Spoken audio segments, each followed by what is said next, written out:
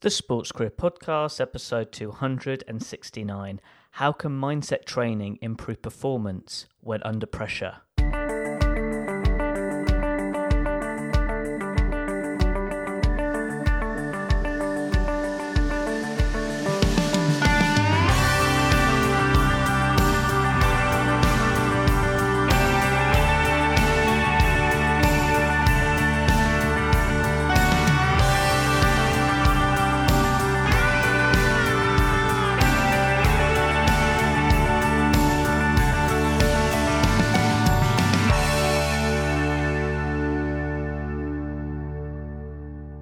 Hello, Sports Achiever, and thank you for tuning in to another episode of the Sports Career Podcast. I'm your host, Ed Bowers.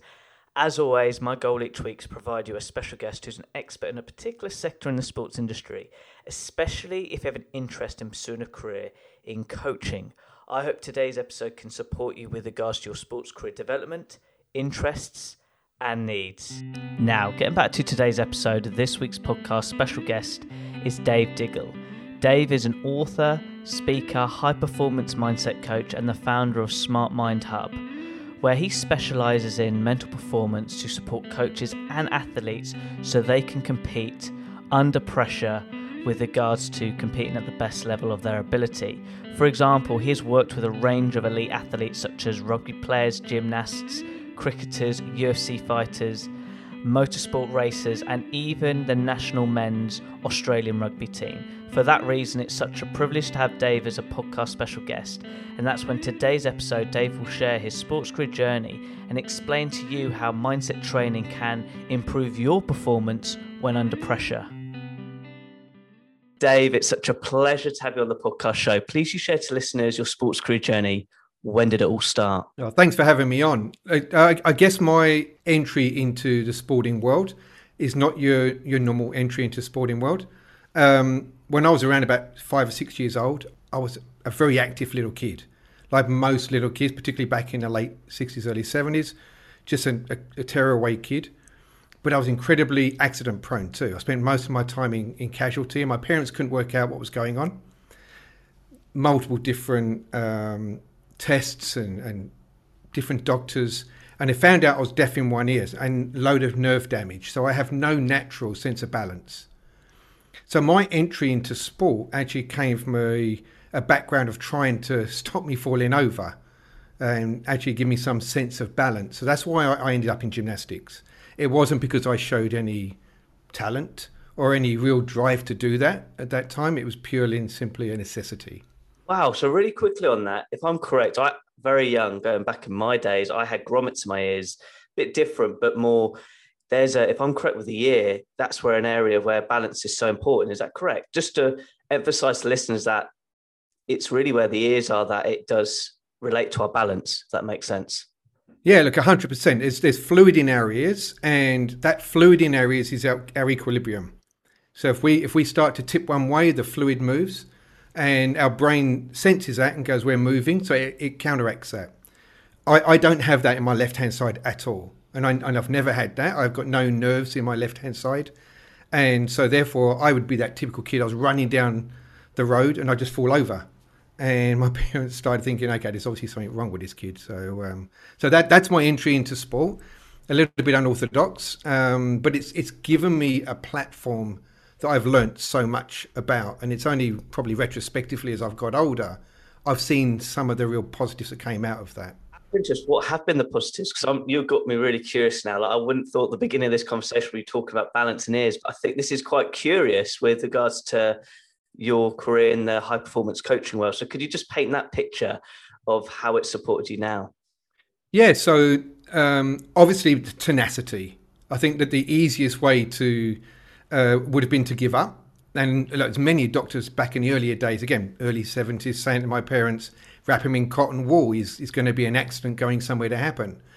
But the fact that they didn't, they threw me into a sport, I think I became very adaptive and a huge amount of tenacity. So I was fortunate enough to represent Great Britain a number of times as a gymnast, but as I say, it wasn't necessarily done through talent. It was more tenacity driven. So there's that aspect of it too. But also in what I do today, a massive part of what I do is observation. Not having great hearing means I have to be very acute with the things that I do hear. I do pick up on tonality a lot, and I'm very observant. So those key areas of just skills I've had to learn as a kid that have now paying dividends in what I do. Just on that point of observation and other senses, because I'm a big believer that communication does come to our senses. I don't know yet with sense of smell yet, but with regards to when I've had blind people on my show, and I can tell they hear my tone a lot more, for example, when I speak to them. And I've had to be more acute as well because they can't see me on the screen. So may I ask how your other senses have elevated your communication skills in the work you do, particularly with elite athletes, where it's all about those fine margins of right communication at the right time to get that right performance? Yeah, absolutely. So for me, a lot of it is body language, facial expressions, tonality in the skin, their actual full body language, their engagement levels, particularly in working with big teams. You know, I've just finished working this season with the Wallabies, the Australian Rugby Union team, and they're out in the paddock training. They've got the coaches screaming and shouting at them. I can stand there and see what players are engaged, what players are struggling, purely and simply in reading their body language. Wow. So let's just paint the picture for the listener from your coaching journey. So you talked about the bit about the gymnastics, Great Britain, but could you just paint the picture of how you decided actually, this is the route I want to go long term in sort of coaching in general? Yeah, so when I retired from gym, I went into coaching like most athletes do at some level. Started in the UK and then I went to the US and I was coaching a high performance gymnastics program in the US. And then I got headhunted to come to Australia for the 2000 Games and work on the Australian gymnastics program over here as a coach, as a atypical coach. When I was an athlete, I realized I was incredibly inconsistent. And back in those days, I thought it was a me thing. I thought I wasn't talented. I was just tenacious. So therefore, the ability to be consistent wasn't on my radar.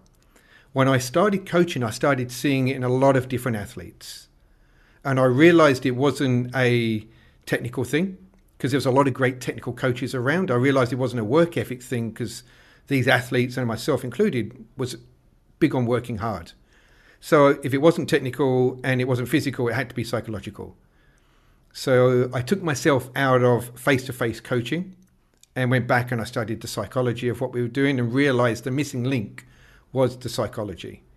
So that's my journey. I got there again, probably off the back of realizing some shortcomings in my career and then starting seeing those patterns in other performers and other coaching environments, not just gymnastics, but I've been exposed to a lot of different sports.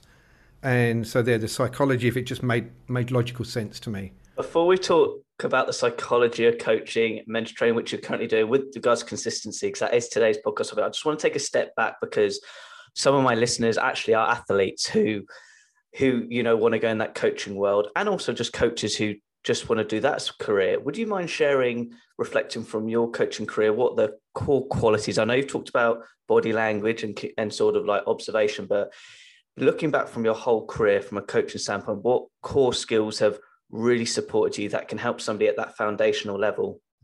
Yeah, look, I think ironically listening, as somebody who's got hearing issues, ironically listening has been probably the biggest skill set I see in a coaches. The coaches that listen and engage with the athletes in a way that the athlete feels heard, the coach feels heard, then there's a collaboration that moves forward. So without a doubt, I often say, when I lecture a lot, I say to coaches all the time, the number one skill set you have to get is to be able to listen. Humans are a pack animal, so we gravitate to certain sports, but within that, we're all individuals. So if it works for one, it doesn't necessarily work for everybody. And we've got to be able to listen and have the ability to manage those moments and hear what's really important to one athlete. Probably the other areas is probably being conscious about measurement. In sport in particular, we tend to focus on the outcome, being an Olympian, going to this competition, being selected. I always say to all of my clients, how do you eat an elephant? And the answer is chunk at a time. Otherwise you choke. So being conscious about what are our metrics to get to what we want and making sure that we recognize and reward those metrics creates momentum. So when I say to coaches all the time is reward the successes along the way, even more so than actually getting to the end step. So it's really having those milestones in place to get that dopamine effect of we've achieved this, and then we can hopefully Correct. get the bigger reward at the end. That's really fascinating. And one thing I just want to touch Yep. on, and it's probably about adaptability, because like you said, you've worked with the Wallabies, which is a team environment, but also you work with some clients who are like, gymnasts who are more individual. Is there a difference from a coaching standpoint, from a team to individual, from a process perspective of coaching? A really good question, and I get asked that all the time. You know, if you're in one, how do you work in the other? My catalyst for what I do is I start with the individual, and even if they're in a team environment. So I've just been on tour with the Wallabies, and there were 60 odd guys I was working with daily, and I'd say to every single one of them, the best version of you, everybody benefits from. So let's start by building that best version of you, and so the fundamentals are exactly the same. Whether you're a gymnast and you're on your own, or you're a rugby player in a team of 60 odd guys, then the reality is you have to build you first. Then we get the nuances of different sport requirements. So as an individual athlete like a gymnast, external communication isn't a massive part of the curriculum. If you're working in a big team environment, it is. But the connection to both of those is our internal communication is exactly the same. So getting an athlete to, I always say that our internal communication is our operating system. If you had an iPad and you had a Galaxy tablet, you couldn't download an iOS operating system on a Galaxy tablet. Even though the internal components are the same, it won't work. So we've got to understand those operating systems of each individual, and that's our language patterns. And there's one thing just for any young coaches listening, go, wow, Dave, you're working with the Australian rugby team. I just want to bring a reality check that I would like to talk about trust here with the coach and the athlete, because somebody said to me on this show that, Ed, it's not high performance coaching, it's still coaching. It's sometimes we get carried away with high performance. So would you mind just sharing to listeners that, as much as it must be a really great role to do that, but there are the fundamentals of like having that connection or trust with an athlete at, it doesn't matter what level. Would you mind just sharing your thoughts on that? Because I think that's really important from any young coaches who want to aspire to have that opportunity. Yeah, look, absolutely. And that's a really good statement, because for me, it's all about the person. So high performance and grassroots are exactly the same. For me, it's all about getting to know that person, building a relationship, building rapport. They need to trust you and you need to trust them.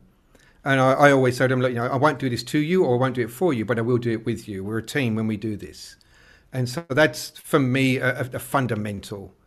And I love working with the people I do, and it's taken me 20 years to get to this point.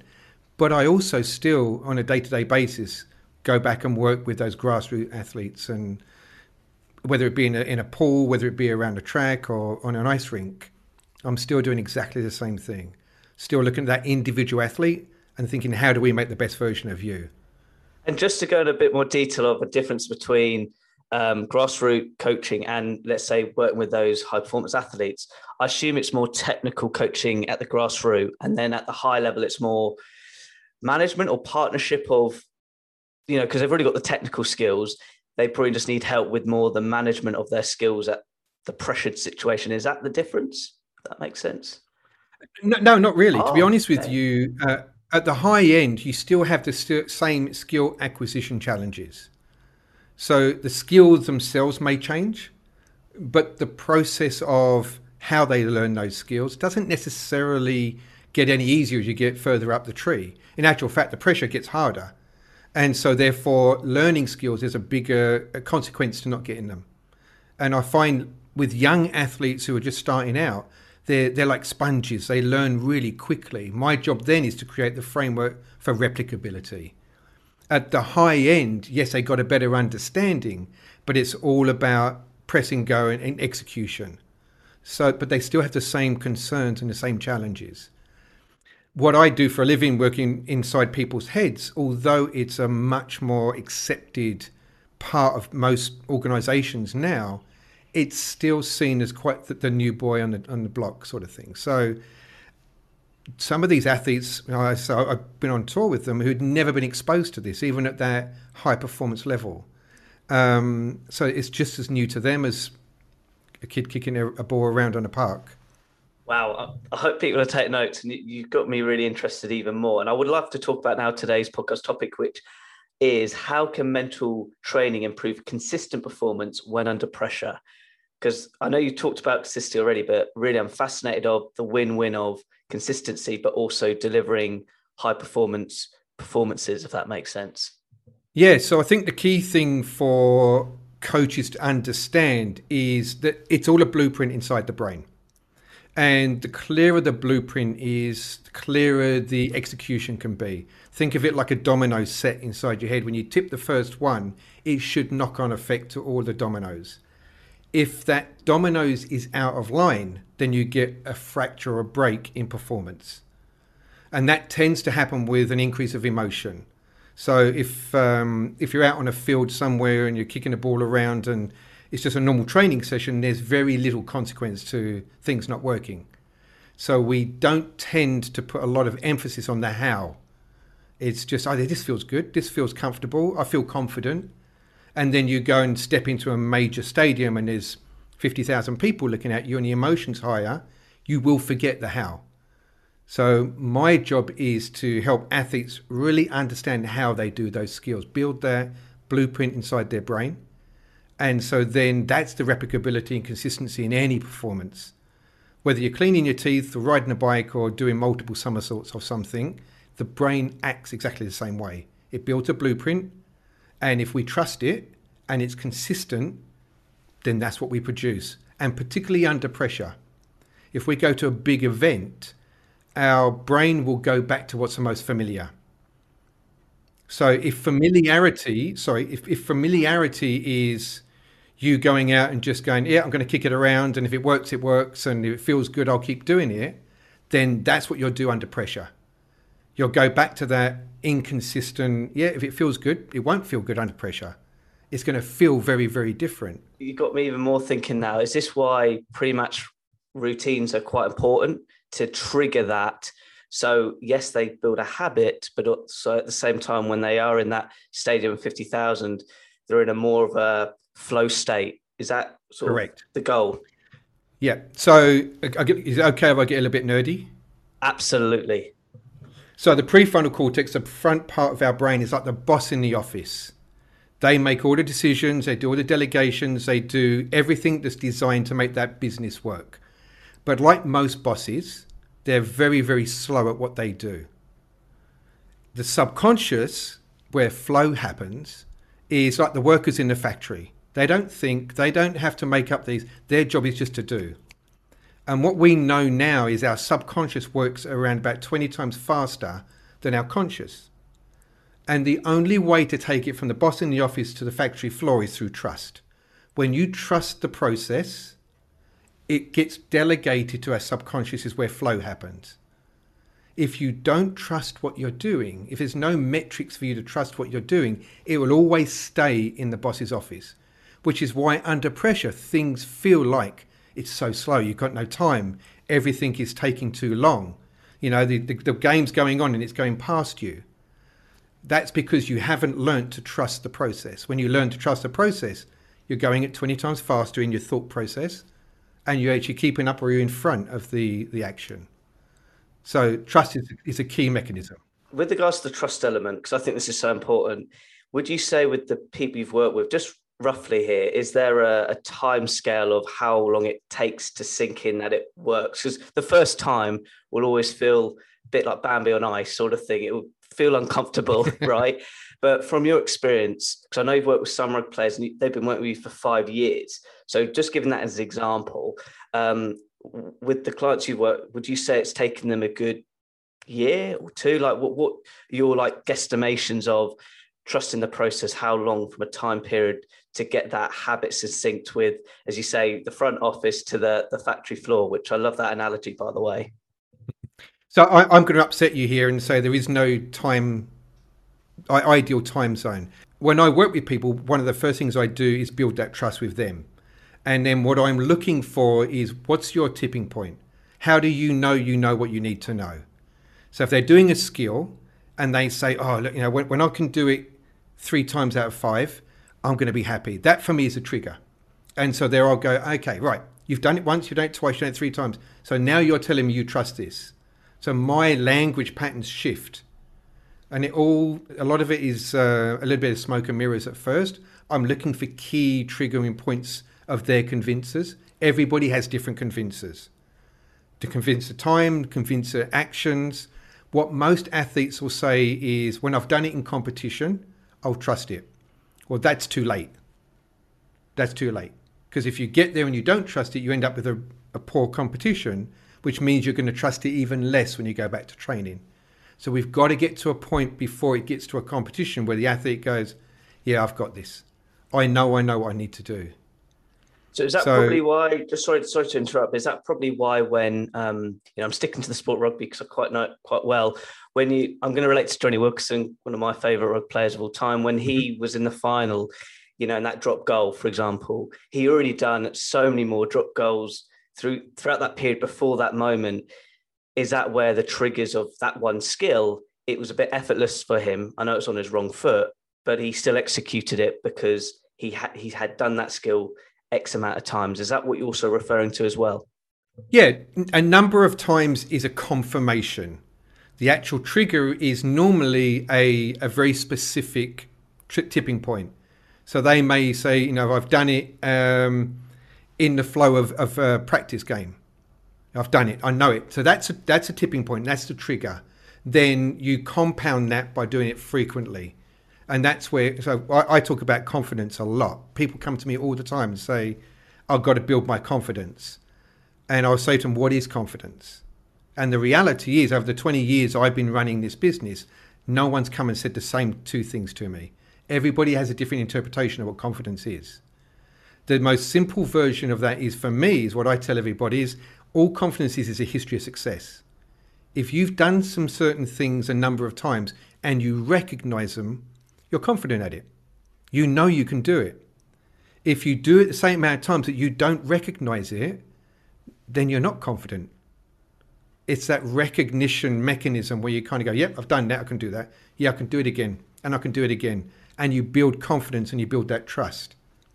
You mentioned a really big word, which is a word I'm learning from a more business world, is compounding. Like, how important is that? Would you mind just emphasizing that point? Because I haven't heard that from a coach of, using compounding as a method with regards to like coaching or even mental training. Could you just share what compounding is and how important is it as well from a performance standpoint? Yeah, absolutely. And you're right. Not a lot of coaches do think about it in that context. Compounding works in both directions. So if you make a mistake and you over focus on that mistake, then you compound those mistakes because it becomes valuable in your brain. One of the key things we don't understand about our brain when we're coaching is our brain's mechanism of recognizing a value is not what do I get from it, it's how often do I think about it. So if you think about falling off, making mistakes, your brain will interpret that as going, that's way more important to me than a success. So if we can compound successes, then we build momentum. When we build momentum, it builds in size too. The imagery I use when I'm working with athletes, I've got a snowball on top of a mountain. I said, if we push that snowball down the mountain, what happens? And they say it picks up snow, and as it picks up snow, it grows. As it grows, it gets faster. So for me, that's compounding. You want to compound success. Release serotonin, you release dopamine in the brain, you want to do it again. So that compounding of success, if we've got clear metrics, what's your objective today? I want to go out, you're going to use rugby, I want to kick 5 goals. Cool, did you do that? Yes, I did. Outstanding. What did you do to make that happen? I did this, this, and this. Superb. So we're going to do that tomorrow. And we compound that success. And just really quickly, the snowball effect, just keeping that as the analogy. Imagine there are a few rocks along the way. because I would love to talk about that. Not all success is a easy straight line. There's always those milestones of adversity or poor performance. What's your guidance of when they do hit that micro stone to then bounce back? All teams go through it. They have a bit of a slump. Let's call it a slump, make it easier for the listener. How do you bounce back from a slump but still keep that big snowball going? That makes sense. So there's two parts to this for me. The first part I'll explain with a bit of a story about one of my clients. So I work with a UFC fighter, and she was one of the only UFC fighters from Australia to go into the UFC house. And when I was working with her, I said to her, okay, what's our objective?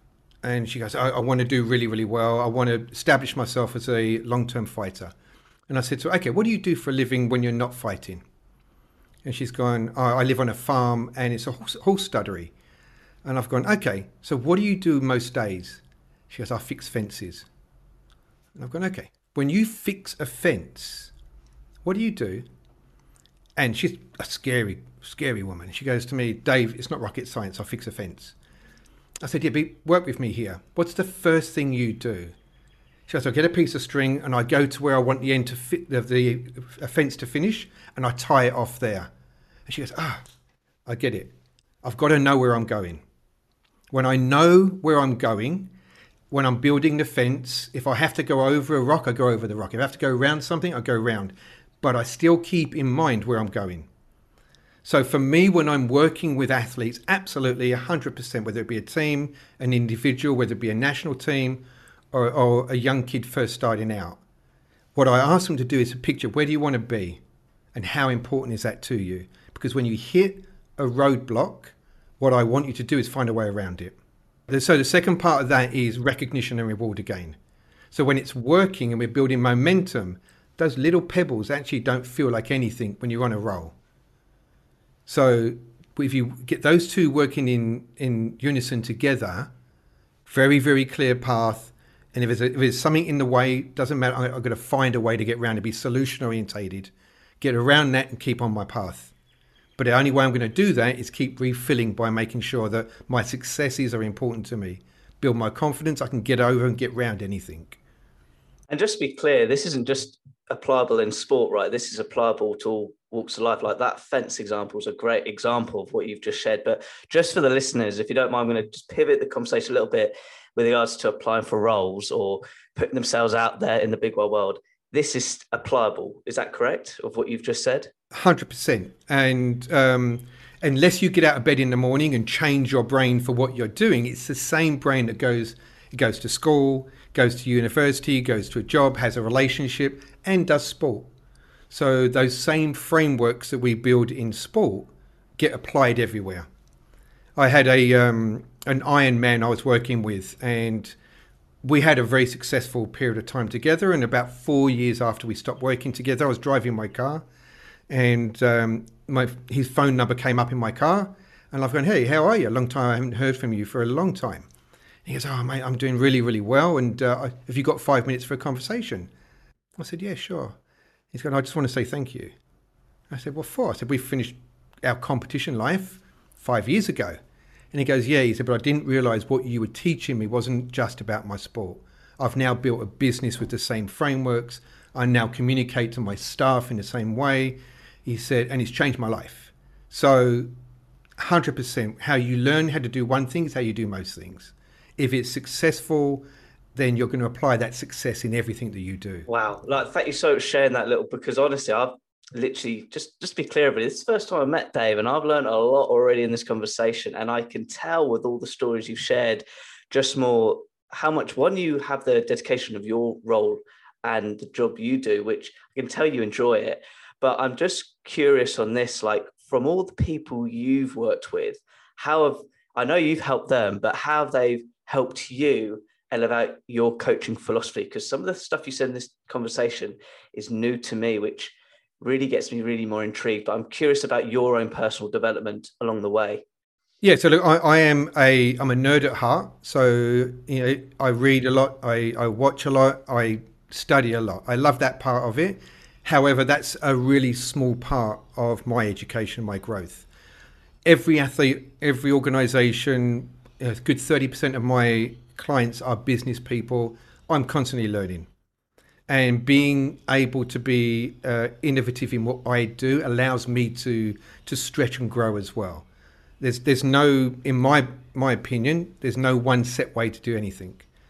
Being able to be adaptive and grow with it has allowed me to grow and do what I do. If I look at how I coach today as to when I first started coaching 20 years ago, it's that compounding effect. Every single client that's passed me has allowed me to grow and add another layer of how I can do what I do. Whether it be confirmation of this is working, or whether it's been the ability for me to look at it and go, I've got to think outside the box here. There's got to be something I do that's slightly different to get a better result for him or her. When I first started doing online stuff, I used to create a huddle room. And what that is was I'd have skaters, I'd have gymnasts, I'd have rugby players, football players, soccer players. Everybody was in this room. The first part of it, I would teach them a new skill or a new strategy. The second part of the process was an open forum. And you'd get someone like a rugby player who's not known for their ability to think outside of their rugby world. And they'd say, I've got this challenge. And you might have a ballerina who would turn and go, we've had that, but in our sport, we approached it in a different way. So that cross-platform of different minds, and it just broadens everybody's horizon of what's possible. And it was such a fertile place for athletes to kind of go, I've learned something. I don't have to stick to what my sport has told me I have to stick to. I can think of it slightly different. Just on that point, I'm going to give an example because I saw one very recently actually on Instagram of a tennis coach sharing how to improve a single-handed backhand by a frisbee movement. Out of interest, I hope that makes sense of my visuals on Zoom, but my question I have is just for coaches that they can learn from other sports and integrate it in their main sport. How has that supported you as a coach? If that makes sense. Look, I think I'll give you a really good example. One of my rugby players I work with, I've been talking about some kicking techniques with him for a long time. And there was some resistance to him changing his kicking technique. And we had to change it because there was injury involved. Like the frequency of, before I worked with him, of trying to do hundreds and hundreds of kicks had caused some injuries that were long term. So we had to change his kicking technique, but he was resistant to change. And I said to him, okay, what do you do outside of rugby? He goes, Dave, I love to play golf. So I stopped talking to him about rugby and started talking to him about golf swing and efficiency and effectiveness, changing the grip. And then he came back to me about 2 weeks later and he goes, did it without you. I've changed my kicking technique. And when we sat down and we unpacked it, he goes, what you were saying in my golf, I've then taken it into my kicking in rugby. So there's multiple different ways to get into the same outcome. I kind of see myself as a linguistic choreographer. I tend to dance athletes to a place where they didn't really realize they needed to be, but I do it in a way with no resistance because I make it fun and interactive along the way. I want to just touch on that about resistance and change. I know we all develop, grow, change over time, but why do you think we get that resistance? Instead of like you took him 2 weeks to let golf do the talking to make him improve his kicking, but not change straight in that instant, because in a way he's lost 2 weeks of time. I know he's probably learning, but I'm just curious of, from your experience over the last 20 years, your thoughts on how we can reduce that resistance and just make the change and move on to that better performance. I'd love your thoughts on that.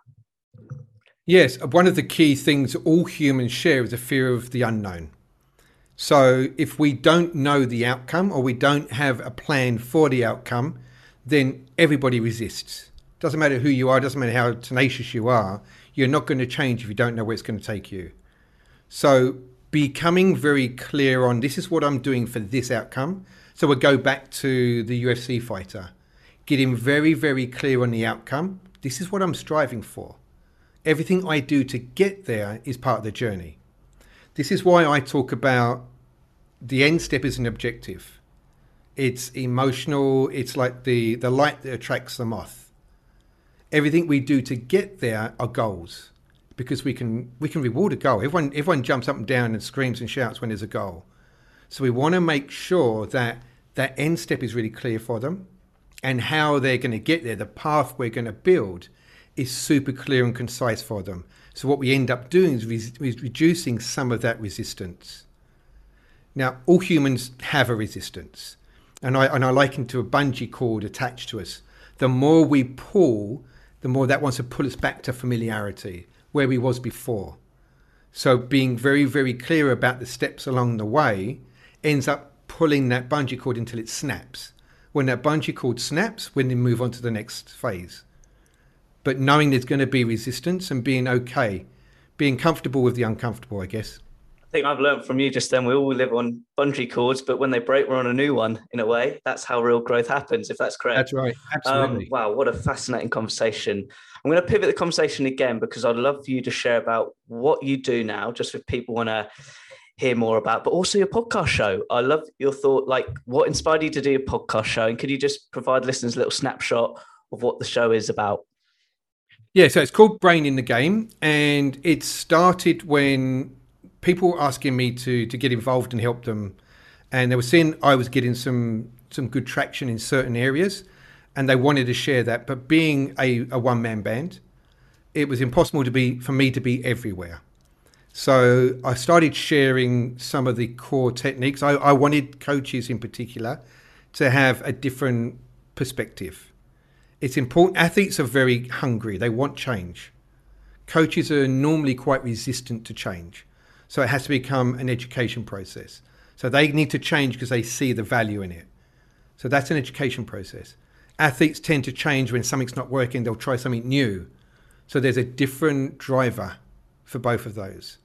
So the podcast for me was an opportunity to share for athletes, coaches, and parents. And when I'm working with an athlete, I make sure I spend time with their coach.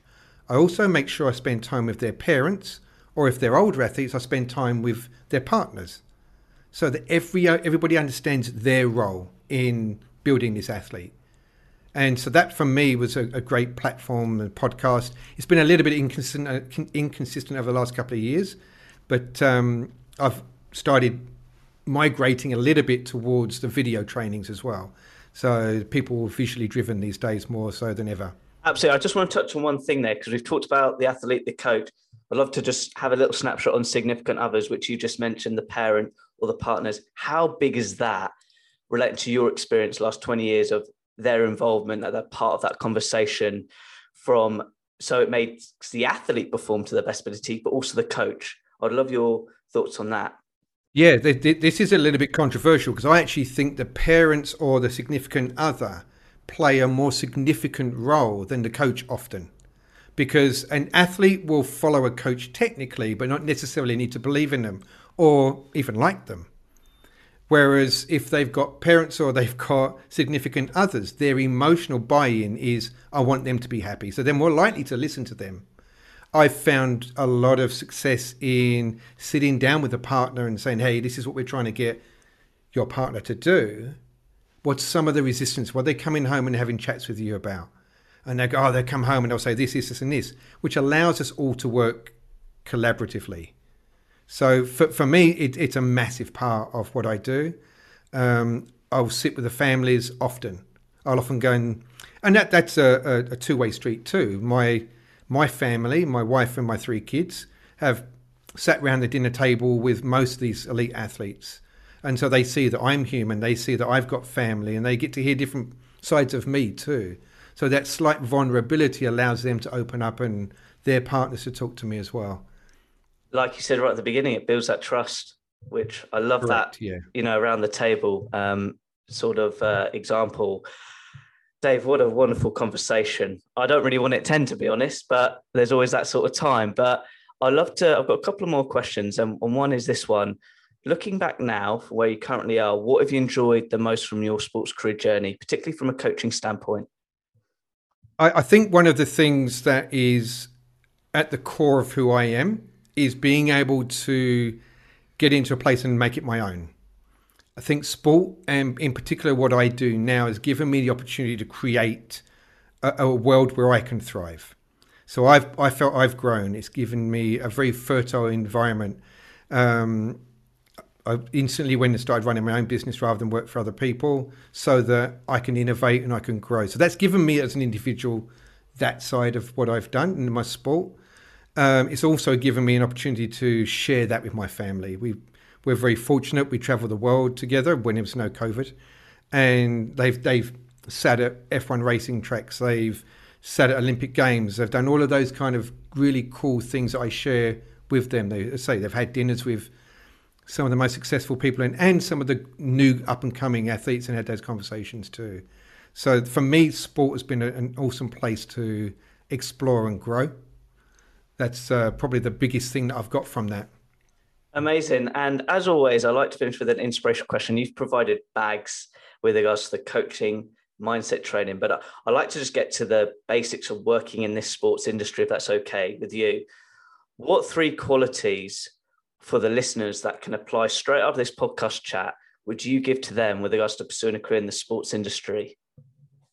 So the three I've got is adaptability, because the key thing with any kind of performance, whether it's business performance, whether it's education, whether it's sport, is the ability to be able to maneuver and adapt to what's going on around you.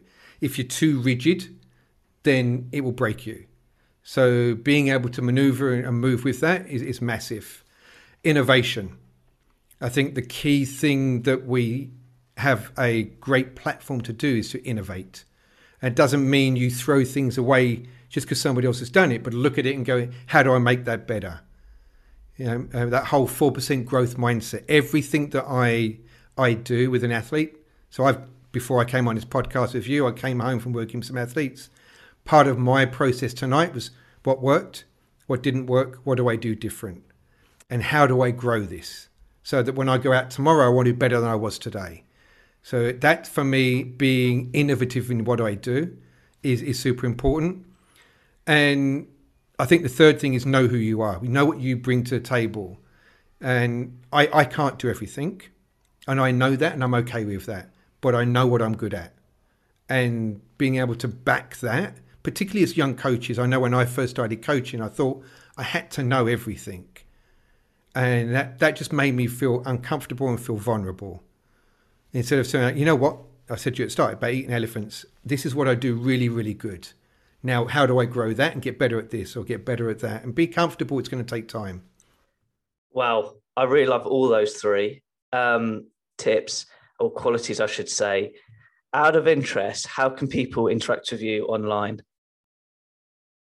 Yeah, so my website is smartmindhub.com, which is an easy place to go and see everything, podcasts included, or Smart Mind Institute on Facebook. So they're the two areas where most people get hold of. That is great. To all the listeners listening in, all those links will be on my website with regards to this podcast blog post. Look, Dave, it's been such a joy chatting with you today. Thank you very much. My pleasure. What a brilliant podcast chat with Dave. And to be really honest, I don't know where to start because there is so much I enjoyed from that conversation.